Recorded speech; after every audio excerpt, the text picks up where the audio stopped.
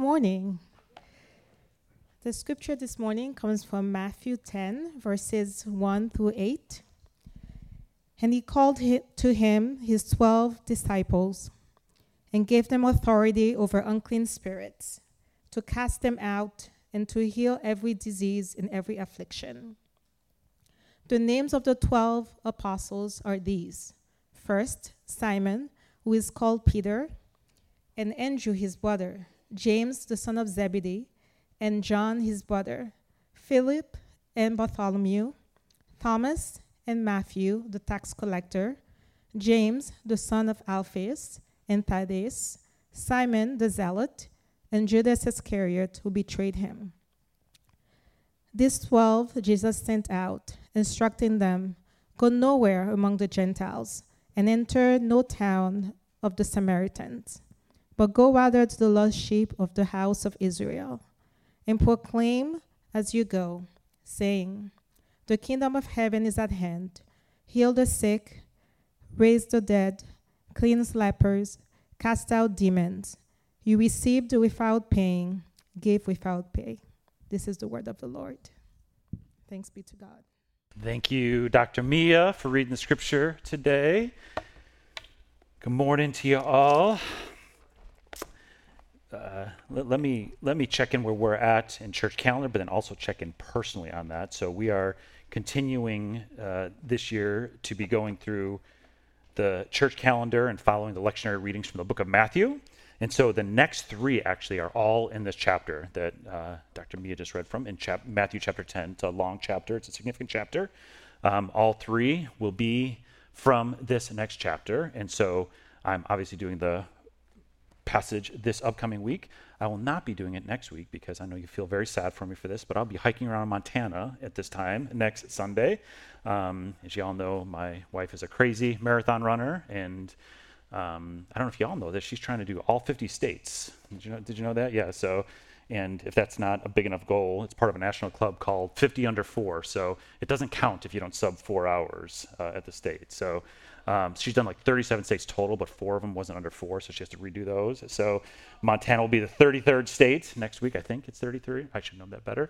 So anyway, I will be out. It's going to be a great service, though. We actually have a guest worship pastor, Angie Hong, and Benjamin will be preaching.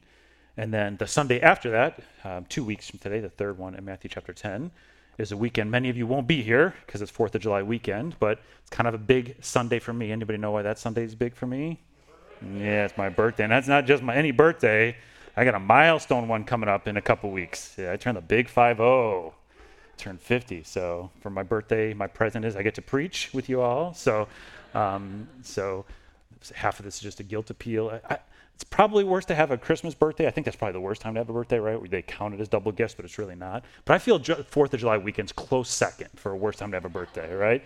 Half the time it got forgotten. The other half, they're like, look, fireworks for your birthday. All right, it's just an homage to colonial superpowers. This is not my birthday being, don't try to trick me. So I know you'll all probably be out of town. But I mention that because I'm going to actually use that as part of this approach to Matthew 10. The part that we'll cover here that we just read really will zone in today on really kind of the place that it holds within the kind of story of God. It's a really important passage, and it's important in the book of Matthew. It's got some important theological significance. So we'll really focus on that today. But I'm going to come swing back to it again a second time. And the ideas of this really, I think, are very transformational in our lives. How Matthew talks about this story. And I'm just going to kind of it'll be half testimonial, half teaching. But I'm going to talk about kind of how this passage has been kind of an anchor one as I think about faith 50 years in. So that's where we're kind of going these next 3 weeks. Sound good? All right. Well, as we get ready to jump into this passage we read today, this is Matthew's first account of all 12 disciples. So he's been telling the stories of Jesus calling to himself different disciples along the way of this particular group of 12. This is the first time in Matthew's chronology that all 12 of them are mentioned. I think it's important to remember, if not all of you were here last week, but it's still good to pair what we did last week with this week. I think there's a reason these are back to back. So last week we did Matthew chapter 9. And in Matthew chapter 9, the section we did, 9 through 13, we see Matthew, who's writing this gospel account. Matthew 9 is Matthew's personal story, his personal testimony of how he came to meet Jesus. It's Jesus calling him from his tax collecting business to become a follower of Jesus, become a disciple. In it, Matthew talks about this approach to faith that he found to be transformational, that it's not about being good enough to earn God's favor, performing to earn God's favor, earning God's favor, that instead he highlights this verse where Jesus says, it's not the healthy who need a physician, but the sick. And for Matthew, this was actually really, really great news, that the answer to how to become right with God is not to earn your way back into God's good favors, but to see yourself as somebody who's sick, homesick, to come back, and that Jesus, the great physician, repairs, heals, brings us back into kinship and belovedness with God. And so that's this big focus of chapter 9, which I mentioned that because I think one of the things you see here, among others, in Matthew 9 and Matthew 10, is that Matthew 9 is kind of looking at the account of how Matthew experienced Jesus as an individual. And now in Matthew 10, Matthew is sharing his account of how Jesus spoke to them as a group, particularly this 12, how Jesus sent them out for the first time. And though they'd be sent over and over and over again and in a final way after the death and resurrection of Jesus, this becomes kind of a template for Matthew of how he thinks about the group being sent. So I think they pair nicely.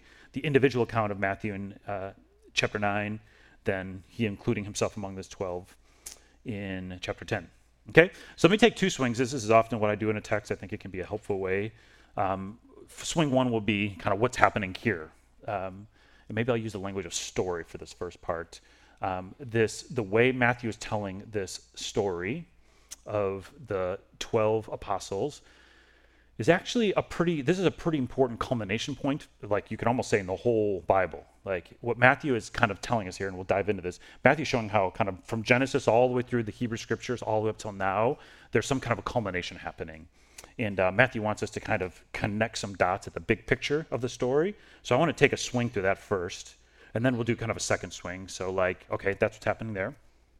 What does that mean for you and I as those who say yes to the call of Jesus to become disciples? What does that mean for you and I?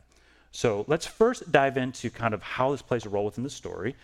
Again, Matthew's telling this account of these 12 in particular, these 12 disciples.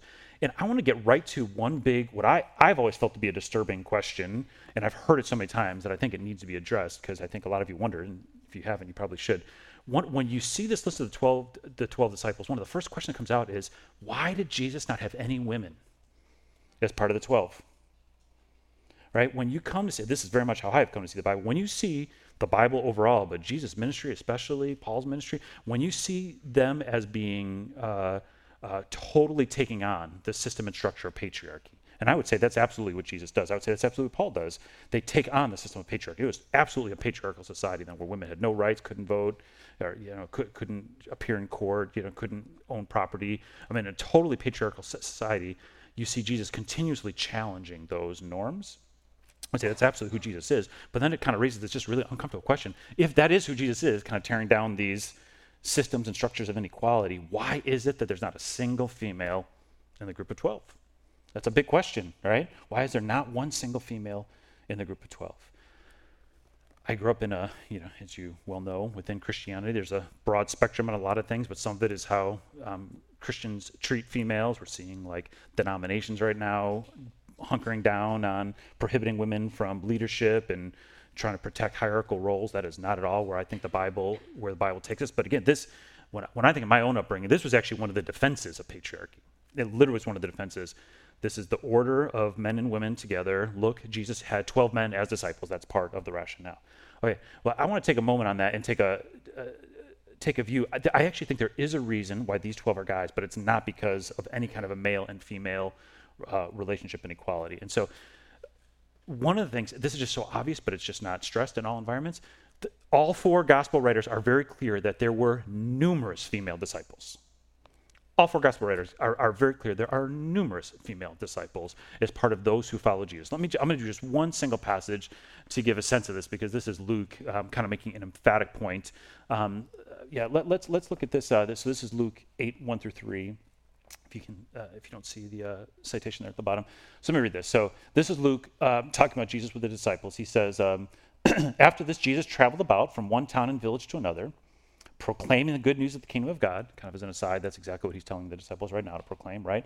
The 12 that we're talking about here were with them. Also women disciples, and he names a few. Mary, called Magdalene, who she's referred to often as one of the really significant disciples, and Jesus had healed her from this kind of spiritual warfare. But then Luke mentions some other ones. Joanna, the wife of Chuza, who's a disciple of Jesus, the manager of Herod's household. Susanna, and then here's a phrase, you can just kind of look right through this, but what does it say after Susanna? And what? And many others. Right, and many others. In the group of, so there is this kind of role that the 12 play, but then there's a bunch of other disciples, and a huge number of those are females. A couple of other things I'll draw out from this passage that's just interesting. You just don't hear these stories as often as you should. Joanna, for instance, the wife of Chuza, the manager of Herod's household, it seems that scholars have a pretty consistent belief on this. Another part of the story, you get John the Baptist, who was before Jesus, right? And then John the Baptist gets imprisoned, ultimately killed, which is a really tragic story. But when John's imprisoned, it's in Herod's household. That's where John's imprisoned. And so one of the questions scholars often ask is, how is it that John is able to continually get messages to Jesus? How is it that Jesus is continually able to get messages to John? Almost certainly it came through this disciple, Joanna. Joanna, who helped manage the household and was also a disciple of Jesus, almost certainly played an intermediary role between John, who's imprisoned, and Jesus and his disciples, as they're, when John the Baptist asks, how do I know for sure this is the Messiah that I bore witness to? It's Joanna who helps get that message to Jesus, almost certainly. Another key phrase from this, and I think this helps kind of balance out the picture, Luke specifically mentions, see that last line? Luke says, these women were helping to support Jesus and the disciples out of their own means. Now I want you to think about that. In that day and age, how hard was it for a woman to establish herself with her own business, right? With her own source of income, not just to support her own household, but to have enough, to earn enough income to not only support her own needs and her own family's needs, but to be able to give above and beyond to support the ministry of Jesus, which we all know to support work of ministry, it actually does take financial resources. And it's so interesting that Luke makes it's not actually the men and women who are mostly financially supporting the work. It actually specifies it's these female disciples that are supporting the work of Jesus to be able to continue the work that is happening. Point being, when you actually look at the word disciples, and I'm going to make a distinction here that I'm not going to make it, Matthew makes this distinction. When you actually talk about disciples, it's totally irresponsible to the text to in any way present it that this is for males, that discipleship was for males, that Jesus focused on males. Some of his closest people that he looked to for support, a couple of the Marys that were both disciples. You see these women here, Luke specifying that there's many female disciples. You see that the women disciples in particular took on some of the financial burden of Jesus. Okay, so that's the bigger picture. So then you do, well, there are these 12, they are all men. Why is that? Just kind of last theological point, and this is very apropos to the story here. Matthew is especially specifying this, but all four gospel writers get to this. They're all helping us to see that the story of God starts with the nation of Israel. I mean, that is just kind of one of the ways we kind of have to understand ourselves, is that we're found within this larger story that begins with the nation of Israel, starts with, in a lot of ways, the Exodus story, where God takes the nation of Israel out of slavery from Egypt, creates this covenant. And so the way the story unfolds for the Hebrew scripture, there's always this, God starts with the nation of Israel, but is pointing towards the proclamation that will be made to the whole world. All right, and so this is a lot of what Matthew's been doing in his book here, is showing how Jesus is the promised fulfillment of the Messiah that Yahweh God was going to send. And first and foremost, Jesus is saying to his fellow Jews, this is what the whole Hebrew scripture was about, was me. Everything from Genesis through Malachi was all pointing towards me. I'm here now. This is your time to respond to what you said you've always been looking forward to. God has sent God's self in the form of me. All right, that's what has been happening all the way up to Matthew 10. And so here's the end of this first part I want to do in terms of the story. Now, what Jesus is saying is these 12 are being sent to the Jews first, because you see in verse 5, it says, go to the lost sheep of Israel. So there's something still very specific in time happening. Jesus is essentially saying, this is kind of like the last shot. This is the last shot. Not that they won't have opportunities to respond again, but this is the end of the Jewish-only conversation. It gets down to, in verse 18, you see that Jesus says he's about to start heading out to the broader world, to the Gentile world. But Jesus is sending these 12 out to the nation of Israel to once again bear witness to the fact that this is the culmination of what the Hebrew scriptures have always been saying. And the 12 is actually a very particular number, because in the Hebrew scriptures, Jacob is the father of all Israel, but Jacob has 12 sons. And from Jacob's 12 sons comes the 12 tribes of Israel, and that represents the totality of the nation of Israel. So these 12, and here's one last just like little term, but I think it's actually helpful. Do you see what Matthew does? Matthew, it's not like a word trick. He's just trying to connect these. You see in verse 1, Matthew says, Jesus called his 12 disciples. But you see, he changes the term from disciples to what in verse 2? These are the names of the 12. He doesn't say disciples now. He says the 12 apostles. And this also is kind of a technical term. These 12 chosen disciples out of the larger group, which doesn't mean that what the larger group did. For all we know, we actually don't know a whole lot outside of a couple of the apostles. We don't really have a whole lot that we know of what happened after the commissioning. So as far as we know, the broader group of disciples was just as engaged in building the early church as some of these.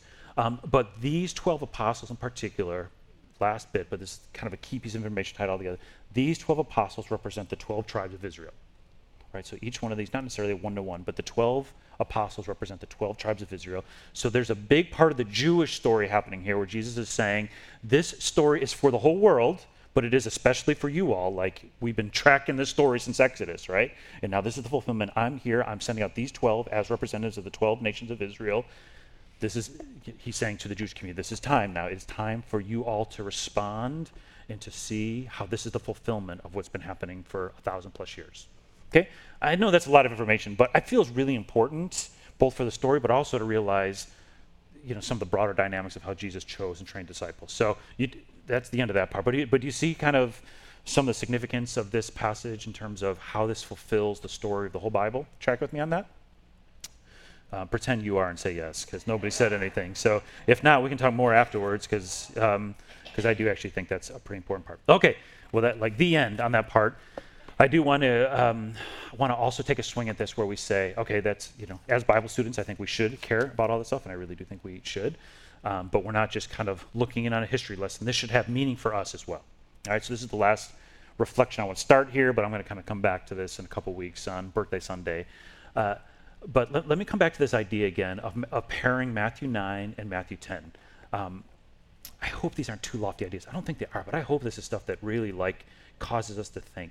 All right, so I would say Matthew 9 is Matthew describing how he came to think of his own relationship with God. All right, and that's something we should always be thinking about. We should always be thinking theologically about how God wants us to relate to God and how God wants to understand how God relates to us. And so this notion of it's not the healthy who need a doctor, but the sick. That's some of where the freedom comes from Matthew of how he relates to God. I would say, if I can put kind of my slant on this, I would say in chapter 10, a lot of what he's reflecting on, if 9 is about his relationship with God, 10 is a lot about his relationship and their relationship with the world. To say it another way, it's very important that we have a cultivated, deep, and growing personal relationship with God, but it's going to always be imbalanced and incomplete if we're only thinking about the way we relate with God, right? Like, a big part of our relationship with God is that God calls us to participate in God's work in the world, right? It's not an either or. They move in symmetry together, but there really should be this dynamic sense of movement and interaction where my own relationship with God is flowing out in such a way where I'm participating with God in the world, right? And where the ways I'm participating in the world with God is coming back and stirring and spurring my own personal relationship with God. You tracking with me on this? And so Matthew uses a word and a phrase, and this is where I want to finish up, and I want to spend a few minutes here, and then we'll come back to these again. He uses a word and a phrase to kind of describe this orientation of how you participate with God in the world. And the word is used by all the gospel writers and is an important word, but then the phrase is used just by Matthew, which I think reflects some of Matthew's own kind of what jumped out to him. So the word, I'll have you say this one with me. Maybe I'll do both. The word is sent. Can you say that word? All right. Let's look in the passage. Verses 1 through 4, we see all of the disciples mentioned, and then this word, verse 5, this word gets used over and over. These 12 Jesus sent. An easy word to just jump right past. It's not a word we should jump right past. It's one of the most critical words for continually coming back to and reflecting on, even in your own walk with God, this notion that as a disciple of Jesus Christ who's in relationship with God and who should be hopefully learning how to sense and discern the voice of God, a huge way in which your daily relationship with God should manifest is that you should have a sense in an ongoing way. Again, we'll come back to this because I think it's a lot to get to in just 1 week. In an ongoing way, you should have a sense that you are sent by God into the world. I literally believe that's the core of my being, that this is one of the ways we experience a vital relationship with God is we have this starting point that I'm loved by God, which is kind of what Matthew 9 got to, and that I'm sent by God. All right, that word sent, really important. That's the one that everybody uses. Then here's the phrase that's specific to Matthew, but I think really represents the abundance with which Matthew experienced Jesus. Bring up the passage if you will. It was the very last verse in this week's reading. You see it in the very last in English. The last 6 words. Let's repeat these after me. Freely you've received. Freely give. Freely you have received. Freely give. If you grew up in church, I'm sure you've heard that phrase before. Matthew's the only one who uses this.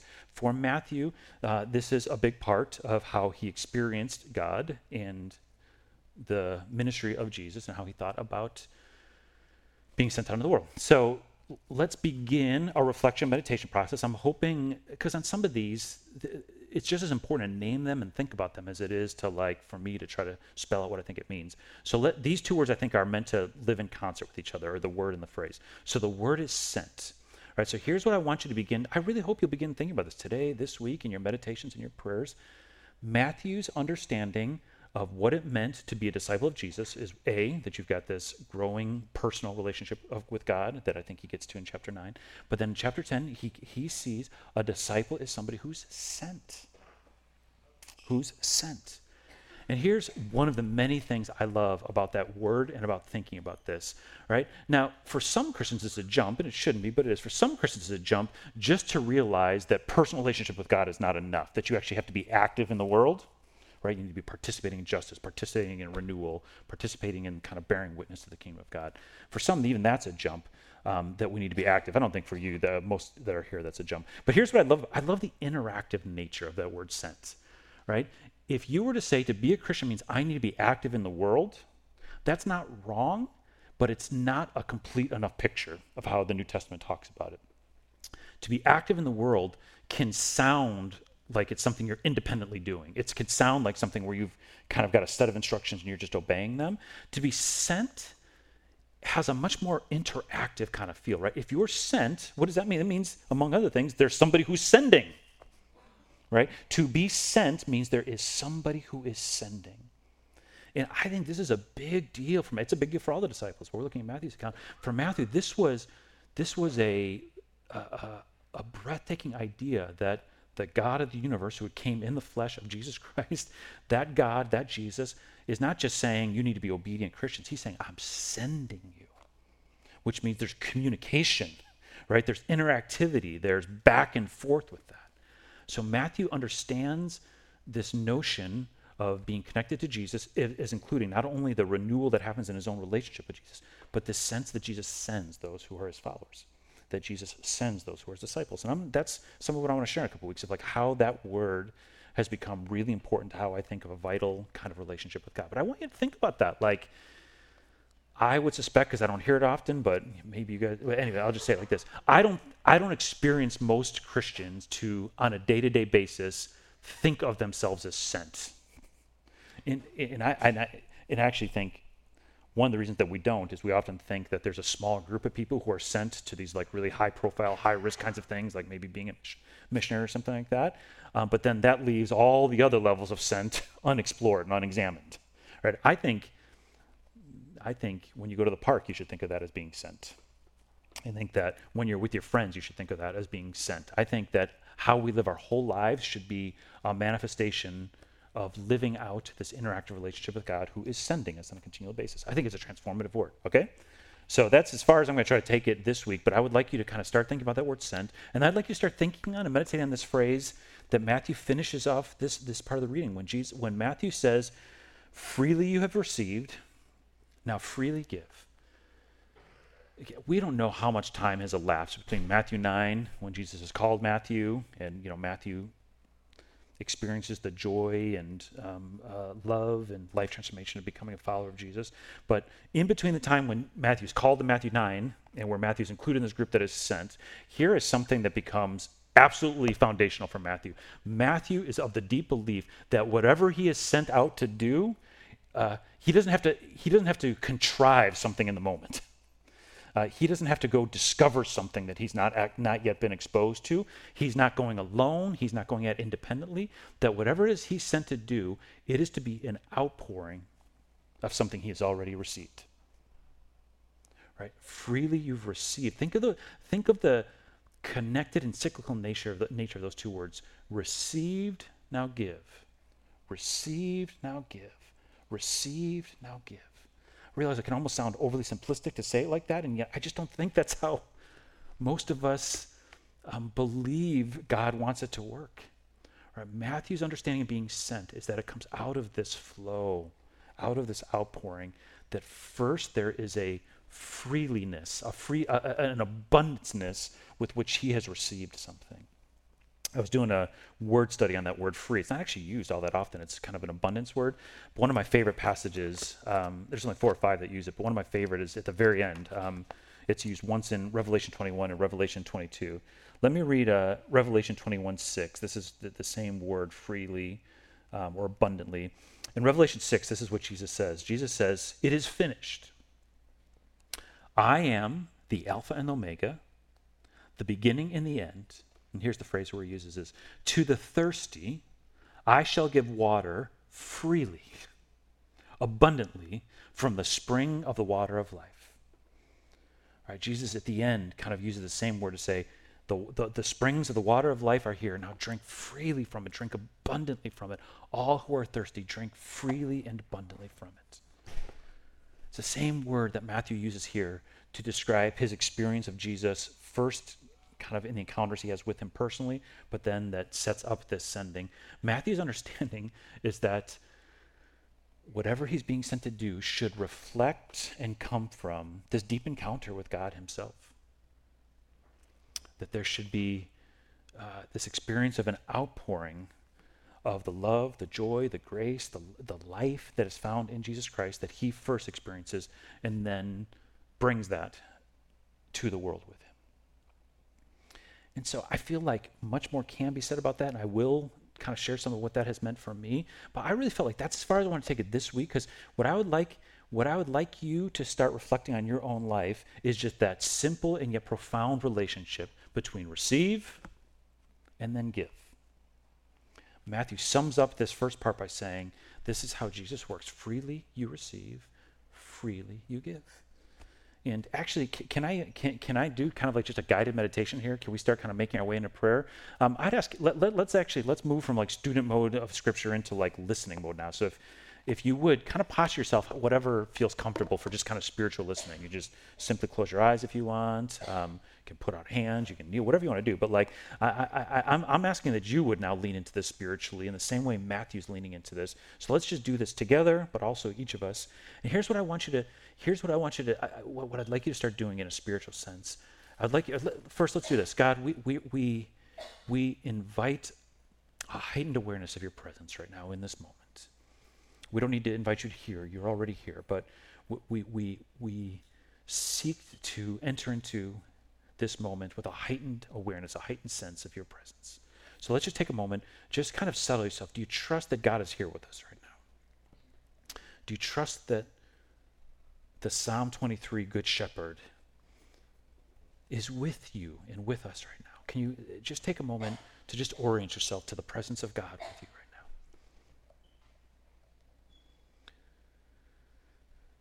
now? Now, God, as we're kind of oriented here and as we're paying attention to your presence, we know you speak to us as a group. This is a group you speak to in Matthew 10, but you also speak to us individually. And so now in the simplest and most profound of ways, I want each of us to open ourselves up and listen. Do we trust that the God of the universe says, and say your name here, Daniel, Brooke, Keith, Maria, hear your name. Do you believe that the God of the universe looks at you and says, Daniel, I want you to drink freely and abundantly from the waters of life that I have provided for you? Do you have this sense when you think of the God who is covering you right now, of the Spirit that is in you, of the Jesus that is your shepherd? Are you able to be in touch with that reality that the God of the universe says to you right now, I want you to drink fully, drink freely, drink abundantly of the life that is inside of me. Think of these famous words you know from John when Jesus says, I have come that you would have life in all of its fullness, in all of its abundance. Think of the Jesus in Revelation 21 who says, for all who are thirsty, I have brought these wells of living water. Can you see it as something that's more than, it's not even just enough. It's freely, it's abundantly, it's extravagantly.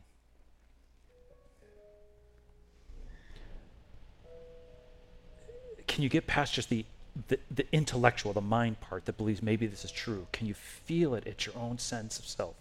Do you trust that God wants this for you? And then look inward. Do you feel the permission to drink deeply of these waters?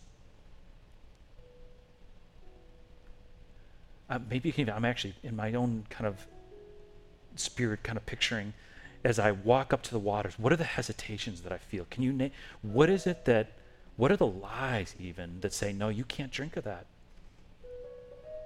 Do you think you're not smart enough? Do you think you're not spiritually accomplished enough? Do you fear you've made too many mistakes? Do you fear that you don't have enough faith? Do you wonder if this is for super Christians but not for you? Like, picture that as you go to walk to those waters of life that you are to drink freely from. What is the voice of lies that says, no, not you? What is the voice of lies that says you can't do that like everybody else?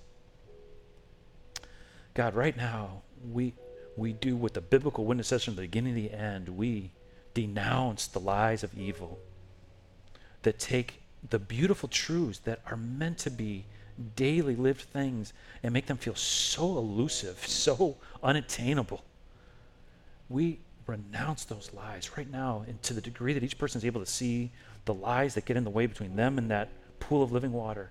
What is that lie that says, no, not you, you don't get to drink freely?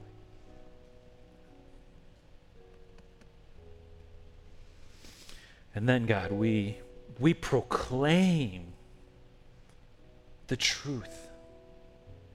We situate ourselves with Matthew, with all the others throughout the ages that have been your disciples, and we remember that you have told us that your intention is that we would live fully, that we would drink freely, abundantly, extravagantly, that we would receive from you these restorative living waters. God, if I could be so bold, I'm praying for each person that is in the sound of this right now, that is in this room, that is with us virtually, that's listening to this. I'm sensing the word outpouring. May there be an outpouring of your Spirit on us. We want to line up with you. We want to participate with your work in the world. We know this is a big part of this. You're sending us. But Matthew reminds us the give comes after the receive, that this is not an insignificant detail, that we are meant to encounter the living God, that we are to drink of these living waters, that we are to experience an outpouring of your Spirit. May your Spirit right now, we ask for more than a trickle. We ask for more than just a mental shift. All those can be helpful, but we pray for an outpouring, that we would freely and abundantly and extravagantly even receive from you. It's not a selfish thing. It's not about centering us, but even to participate in your work in the world. Man, Matthew begot certain real quick that whatever he was going to bring to the world as he was sent by you, it was going to come out of an overflow of the outpouring of your Spirit on him.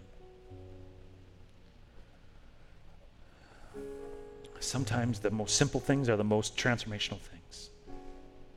Today, God, I pray that first we would trust that you actually want us to drink freely and to drink abundantly and to drink extravagantly of your living waters. Second, I pray that we would push through and press past the lies that would tell us that we don't deserve it, that we're not worthy of it. And that finally we would experience an outpouring of your Spirit, so that when we go out into the world, into our everyday realities, we're not manufacturing something. It is simply an overflow and an outpouring of what you are doing in us. So God, keep us in this state here. Keep us listening as we sing words, sing songs, lean into music, lean into art. May your voice become so loud to us of the one who calls us to freely receive, to abundantly drink, to extravagantly experience your outpouring. Amen. Well, dear beloved of God, as we get ready to leave this place, may the Lord bless you. May the Lord keep you. May the face of God Almighty shine upon you. May you experience the graciousness of God. May you have a sense of the face of the Lord looking at you, and will you have the strength, the courage, the love to look back, to see the God who loves you, and to look at that loving stare. Freely you've received. From there, may you freely give. And all God's people said,